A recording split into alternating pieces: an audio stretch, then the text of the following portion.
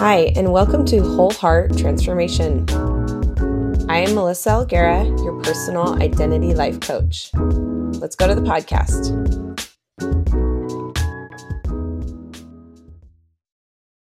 Hi, guys. Welcome to Whole Heart Transformation.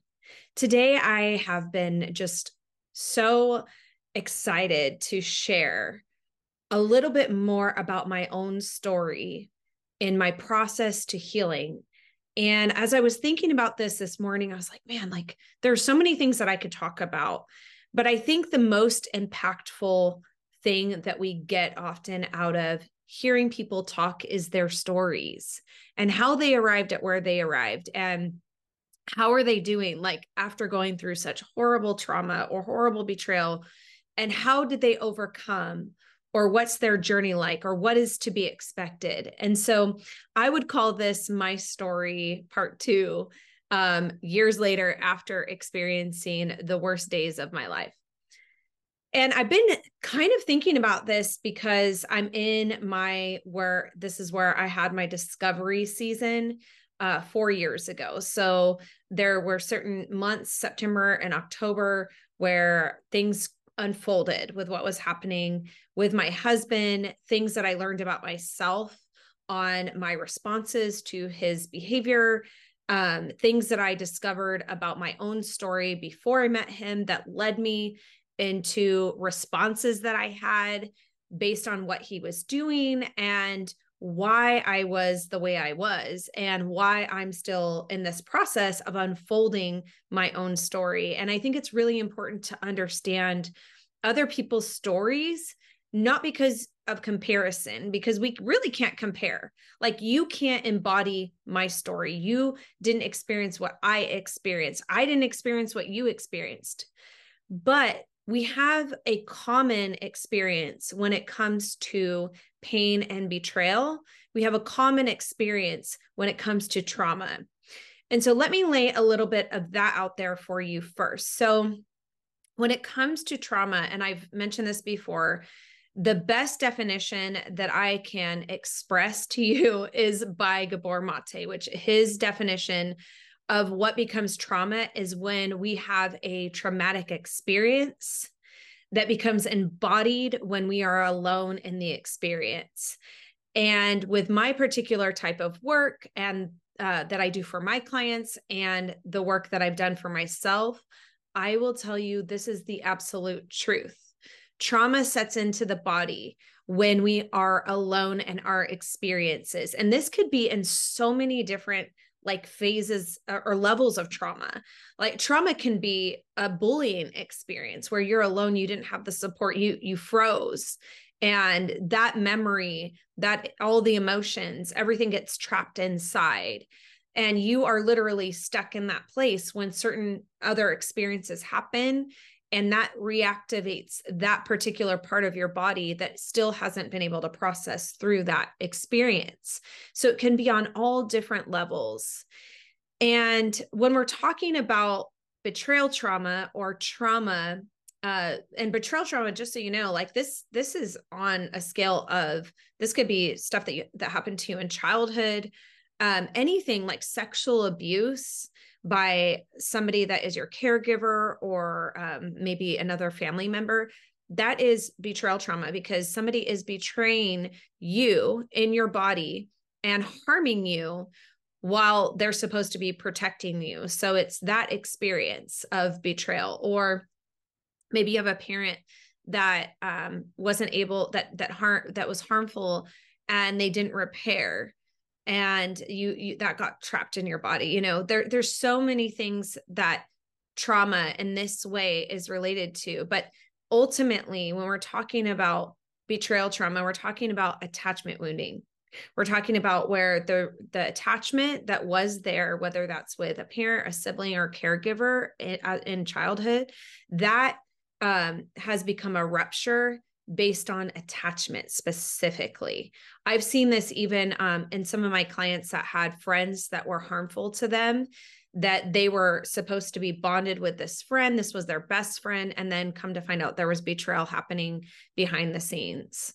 And so even as kids, we can experience this and often do experience this in multiple relationships where we are attached.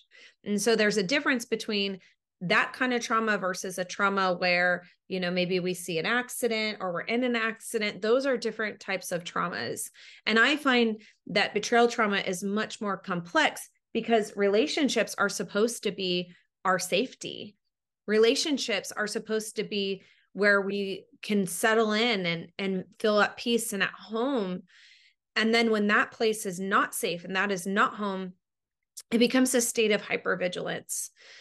So then if you go into adulthood and you have layers of betrayal in relationship that was supposed to be attachments, they were supposed to be safe, they were supposed to be the place of feeling like home and peace, then you have another added layer of trauma that is different, again, than if you were in an accident or saw something significantly like happen that was very painful. So this is attachment pain we're talking about here. And I've had to sift through this personally for the last several years of what is happening in all the complexity of the pain that I've experienced. And looking back at my own story, I've had multiple betrayal traumas, not just in like my adult life, but in my childhood. I've had multiple places in my life where I felt extremely betrayed and couldn't leave the attachment because it was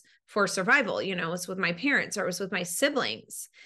And I never really knew how deep it was and how traumatic and how damaging and fracturing and fragmenting those betrayals from my childhood were until I went through the betrayal in my marriage. And so let me explain this. I remember when I was younger, I remember when I was like younger, in my like early 20s, I was seeking out help because I felt something was not right on the inside. And I was going to these like spiritual modalities. I would go like to like an inner healing thing to fix this fracture.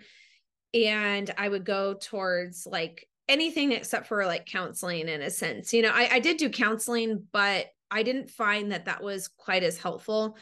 And oh my gosh, I even remember like early on, and I might have mentioned this before, but early on in my marriage, we had gone to a counselor because we were both, I had found some stuff that my husband was looking at, and this counselor, instead of her being there for me, she ended up wanting counseling more from me. And I was just so like taken back. I really needed her help and her support. And it kind of played on this role that I had taken early on to get my needs met, which was to be a caretaker. And I didn't know how to be in relationship without being a caretaker. I didn't know how to receive in relationship. And so then we get into this therapy. And I think at this time I'm 24 and I'm like super broken already at this point, but not as broken as what I was 4 years ago. But I'm pretty broken by what happened.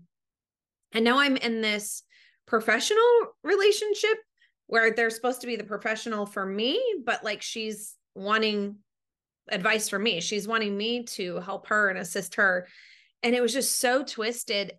And so because I didn't know how to get my needs met and the safety of relationship by me being able to be vulnerable with my parents, by me being able to share the deeper pain, I ended up finding the way to get my needs met was by being a caretaker for others, being there for others.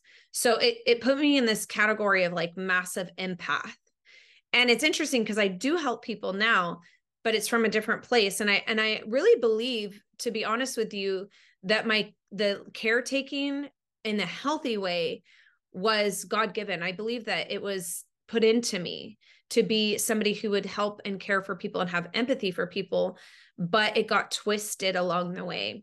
And this kind of brings up another thought as I'm considering it, with even some of the things that my husband and I have talked about, like some of his distorted issues, because he has a real high discerner part of him.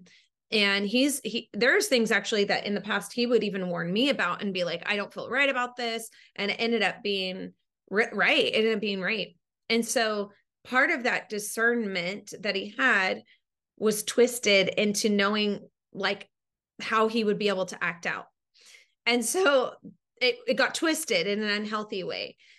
And that was based on childhood wounding as well. So it is interesting how things that are actual gifts and like how you're designed and made can be really twisted. And so I had to untwist that. I had to come into a realization like, oh my gosh, like I've been trying to get, the way I've been getting my needs met all this time is through caregiving. And when the people that I caregive for, this is me giving advice and being there for them and literally like being exhausted while I'm being there for them. This puts me in a position of a one-up position over another person. And then when they do not do what I told them, then I'm frustrated. I'm angry. I'm like, what's wrong with them? Like, why can't they hear what I'm saying? Like, this is the right way to go. And yet I couldn't even provide stuff for myself. And so as I was doing my healing journey, that was actually one of the first things that I tapped into that I was aware of. And it came out of a situation with my mom. And I really want to say, God bless her. Like she did the best she could. She didn't have parents growing up. She didn't have a mom. Her mom died at 2, and her dad died when she was a late teen. And so there was a lot of stuff. She didn't have the skills to provide for me. She tried, but it just, my needs weren't met. That's the reality. And the ways that I needed, they weren't met. And back then there really wasn't many resources for parents. And I get that now, but I want to say the reality is my needs weren't met. And I can own the tension between two spaces. I can have empathy for her lack that she wasn't able to provide for me. And I can say, and there was damage because my needs weren't met in this way. That doesn't make her bad. That just makes the needs being highlighted more. And so I learned early on to be this caretaker. And it wasn't until the betrayal like came full explosive and like we went through full disclosure that I had a conversation with my mom. She reacted a certain way. And it was like, it was eye-opening. It was like, oh my gosh, whoa, I've been doing caretaking even for my mom. And I didn't even realize this. And this has caused me a lot of harm. And so a lot of the betrayal that I was experiencing, a lot of the pain was coming from multiple areas. And that was my first recognition of what was really happening inside of me. It was like, I married my husband in this like thought process too, subconsciously, that I could change him. I could form him into what I needed and wanted. And it felt safer with him for some reason. Maybe it's because he was similar to my dad in a lot of ways. Who knows? There's so many things that are still unfolding in that. But I ended up doing very similar things, caretaking for him. I mean, oh my gosh, I remember when we first got married, I thought, okay, like marriage, like this is what it looks like. Like I'm going to iron his clothes. I'm going to make his dinner. And you know what? I hated all of that. I hate cooking. I don't like to iron. If I was really honest with you, I spray my clothes to get the wrinkles out, like, and let them hang dry because I don't want to do it. I get like frustrated when I'm ironing and I'm trying to like press out lines. It's a whole nother subject. Anyways, my husband, he irons and I'm like, that's on you now, but there was so many caretaking things that I was doing from the beginning. And it was harmful to me because I really, it wasn't like a wholehearted, this is what I want to do. It wasn't like, yes, this is how I want to like serve you and like love you. No, it was out of trying to earn love. And so as I've grown in my process over these years, I've been able to really discover the many, many ways that I was playing this out in my life. And one of the pains, and actually I can still feel this because it's still in process because it's so young. One of the ways that was so painful for me when I found out about my husband's betrayal was I loved you well. I honored you. I respected you. I'm beautiful. I'm this, I'm that, I'm blah, blah, blah, blah, blah. Like it was all about me. And it ended up being like, well, none of it, all the behavior wasn't about me anyways. It wasn't about the relationship. It was about his problem long before I met him. It was about his attachment disorder, literally an attachment disorder that he came into the relationship with. And so, but there's this part of me that has not fully, even still, there's parts of me that are still in process because of my own childhood wounding.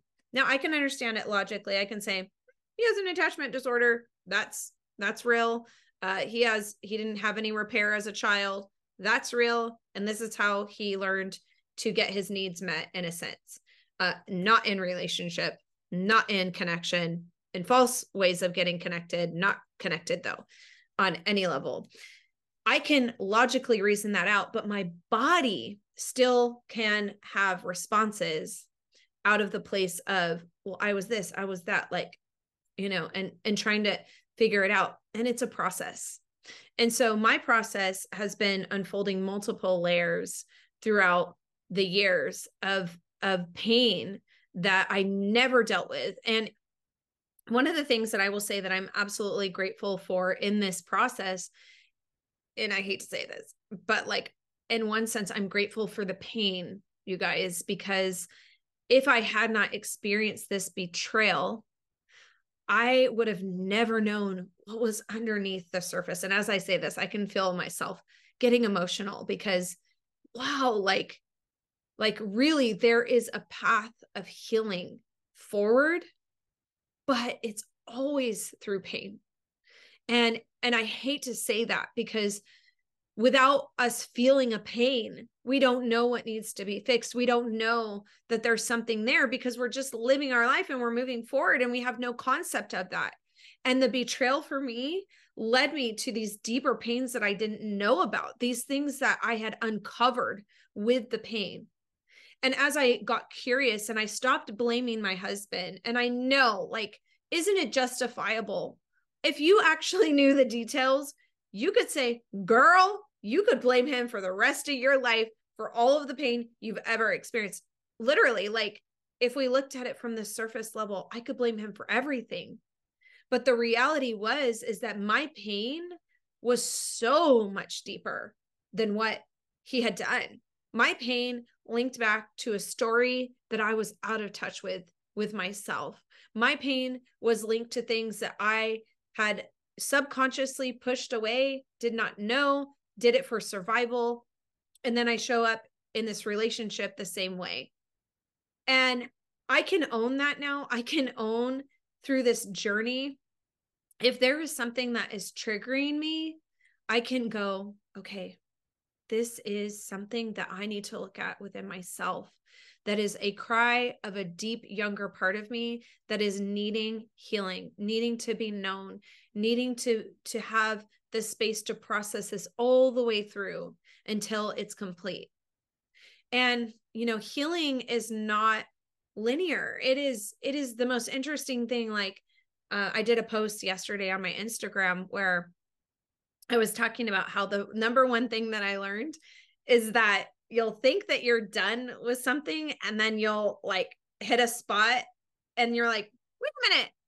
I thought I worked through that. And I've said this many times, and I talk about the Rubik's Cube, and I really want you to understand this. I'm giving you a visual of the Rubik's Cube because the Rubik's Cube is the clearest understanding of how you can flip one area of the healing and then there's another part that you need to adjust. And this is why it's good to understand it's not linear, because right now, here I am 4 years later, and there is stuff coming up within my body, and it's good. And I hate it at the same time because no one wants to feel pain. But the reality is if I sit with it long enough with another person and allow myself to process that, I can heal. And I did not know this early on in my story. All I could think of was what he did. And like, it was his fault. And like, he's the one who's caused me all this pain. But then there was this other piece of me that I learned about in the midst of that. There was this other piece that would fantasize about another person coming to rescue me. And that part had been there forever, you guys. Like, this part has been there since I can remember. I remember being a little girl, very little, like I want to say like 5 or 6 maybe, and sitting with my parents. And I used to do this thing to my dad. When he wouldn't shave, he'd have like the pricklies, and I would like try to squeeze them out. And my dad would say they were bugs or ants, and I'd try to like squeeze them out of his face. And I remember doing that really little and telling them how I really liked the neighborhood boy, and my mom being really alarmed by that. And looking back now, her alarm was probably right in some aspects, because I was very disconnected in some ways emotionally.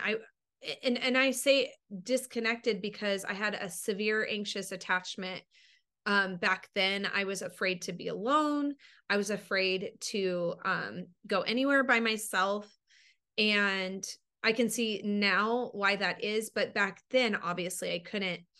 And I think it was causing some alarm in my mom that I was like, really like, I really like this boy at this really young age. And looking back now, I can see, well, yeah, I was looking subconsciously, even back then, for somebody to rescue me from this emotional turmoil that I was in, this pain of deep aloneness that I was feeling in my relationship with my family. And now I can see, oh gosh, like that part of me was so little and just really needing somebody back then when it was appropriate. And I really want to reiterate this. At 5 and 6, it was appropriate to long for a rescue, because I'm 5 and 6. I don't have the ability to rescue myself at 5 and 6. I needed my dad. I needed my mom to come in and help this part of me, just to be with this part of me, just to sit with this part of me and be curious about that part of me that was so anxious, so fearful of losing. And instead, they didn't know how to do that. So then I carried that over into my adult relationship. So with this, what I've been sharing is parts of my story, but the biggest pieces that are takeaways were the common theme in my betrayal trauma was, and has been, why when I'm all of these things, like I could take care of you, I'm this, I'm that, because there's a part of me that has really strong self-esteem, and I believe that's my core. But then there's some of the betrayed parts and the anxious younger parts of me that are not connected to that part of my core. And so I really want to help you to understand this. You are not all fractured, right? There are parts that have some of those fracturing and those, shattering, I guess, is the better word, especially with betrayal. I feel like that brings a real shattering. So there are parts of you that are still intact. And so I'm connected to those parts in the majority of the time. But then when these betrayed parts that are really young, that don't understand, like, for example, when I was born, one of the main things that my mom and my dad both would say was, like, when I was born, like, even the doctor was like, she's so beautiful, and like took me around to the whole like ward, I guess back then, the whole pregnancy ward or what delivery ward or whatever, and like showed all these brand new moms like how beautiful I was as a baby. And so for me, I never struggled with my looks growing up, because it was reiterated all the time how beautiful I was, how talented I was. But then there was a fracturing because I had such high emotional pain and trauma. I wasn't able to connect in a lot of ways to things in order for me to be good in school. I wasn't able to be quite as logical. And so that took me time to heal those parts of me, to connect to the fact that, wow, I'm actually really smart. I can retain information. I can take tests and do okay, and without going into dysregulation. But for years, I couldn't do that. I would be completely dysregulated in tests. And so I would fail things. And that was because of unprocessed pain that I wasn't aware of, or just fear of not making it. And so there are parts of me that were good and whole and had good self-esteem. And then there are parts of me that were not. And those parts of me became triple shattered, I would say, in betrayal. And so these parts over here would talk to my core and be like, wait a minute, if you're this over here, then why am I feeling like this over here? I don't feel beautiful and like smart and like creative and, you know, special or whatever this part over here does feel in wholeness, this part would say, well, like if that was the case, then why did he do that?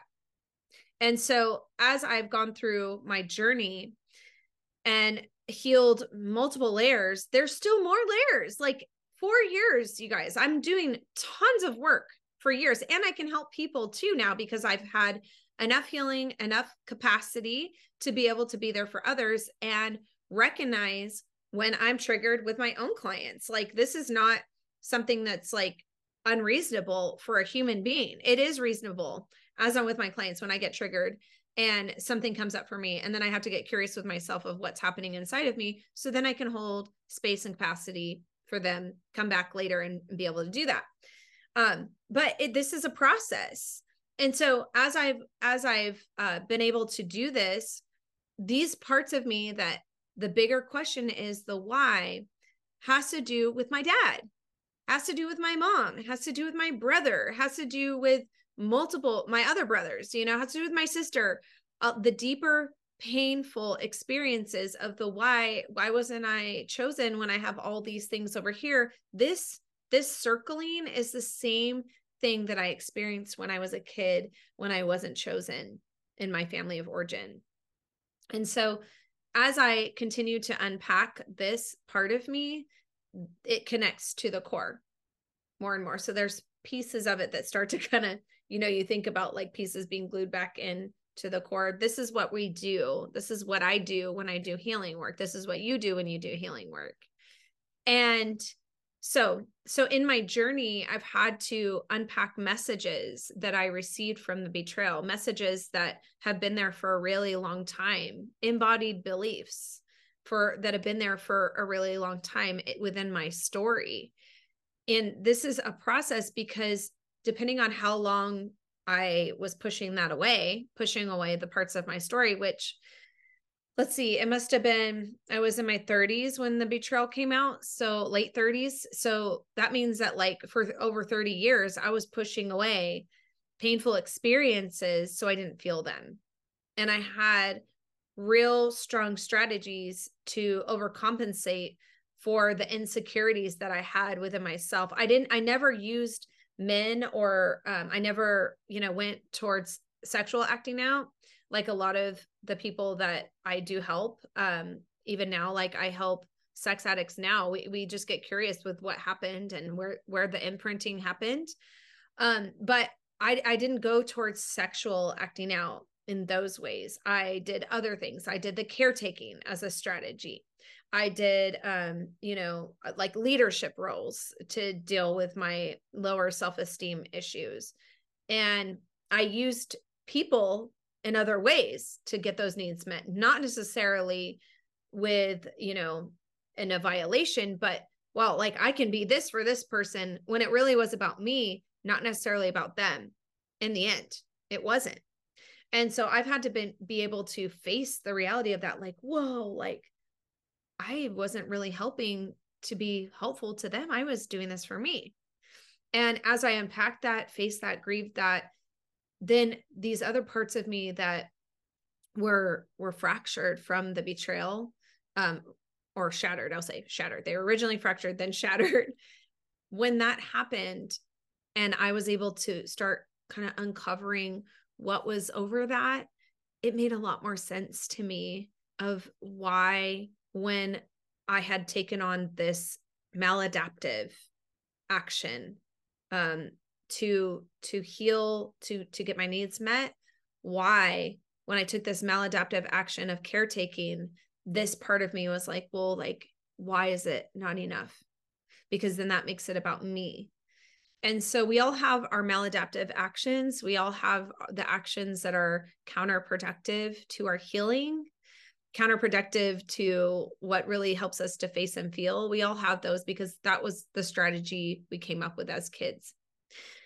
And so this is just a little bit more insight into my process of what I had to unfold in my life over the last 4 years. Obviously, this is a process, but that real linear piece that I was talking about, where we feel like, oh man, like I've overcame, I've done really well, and like, that's so great. And then you get hit with another wave of grief or something that you didn't process before. That is normal. And another thing I want to normalize for you in these last couple minutes is attachment is not a choice. It is a subconscious response to something that is deeply inside of us as humans. We are supposed to attach to our primary caretakers and our primary relationships. And so when we come to this fork in the road as adults, where our primal fear of like losing our attachment does come up when we are in a place of betrayal, when we've experienced betrayal or harm in this way, it is normal to not be able to face that, like the loss. It is normal to have deep, excruciating emotional pain when your attachment has been ruptured in this way of either betrayal or something else, even like loss, like, grief of losing your person, even if they are crappy. Like, it is not a conscious choice. And if there's anything that I can leave you with today, it's this piece, that it is not, you are not, there's nothing wrong with you for being totally unable to leave your primary relationship because they've betrayed you. It is totally normal for you to want to figure out how to make it work, because your brain and your body has been attaching and bonding and regulating with the person that you are most connected to. That is normal. And you won't be able to just up and leave unless you have some level of avoidant attachment where you just could leave, and that's okay. But most of us are not in that place. Most of us have been building, bonding subconsciously, our nervous system, our brain, our body, all together with the person that is our primary attachment. And lastly, all of this is a process. Years.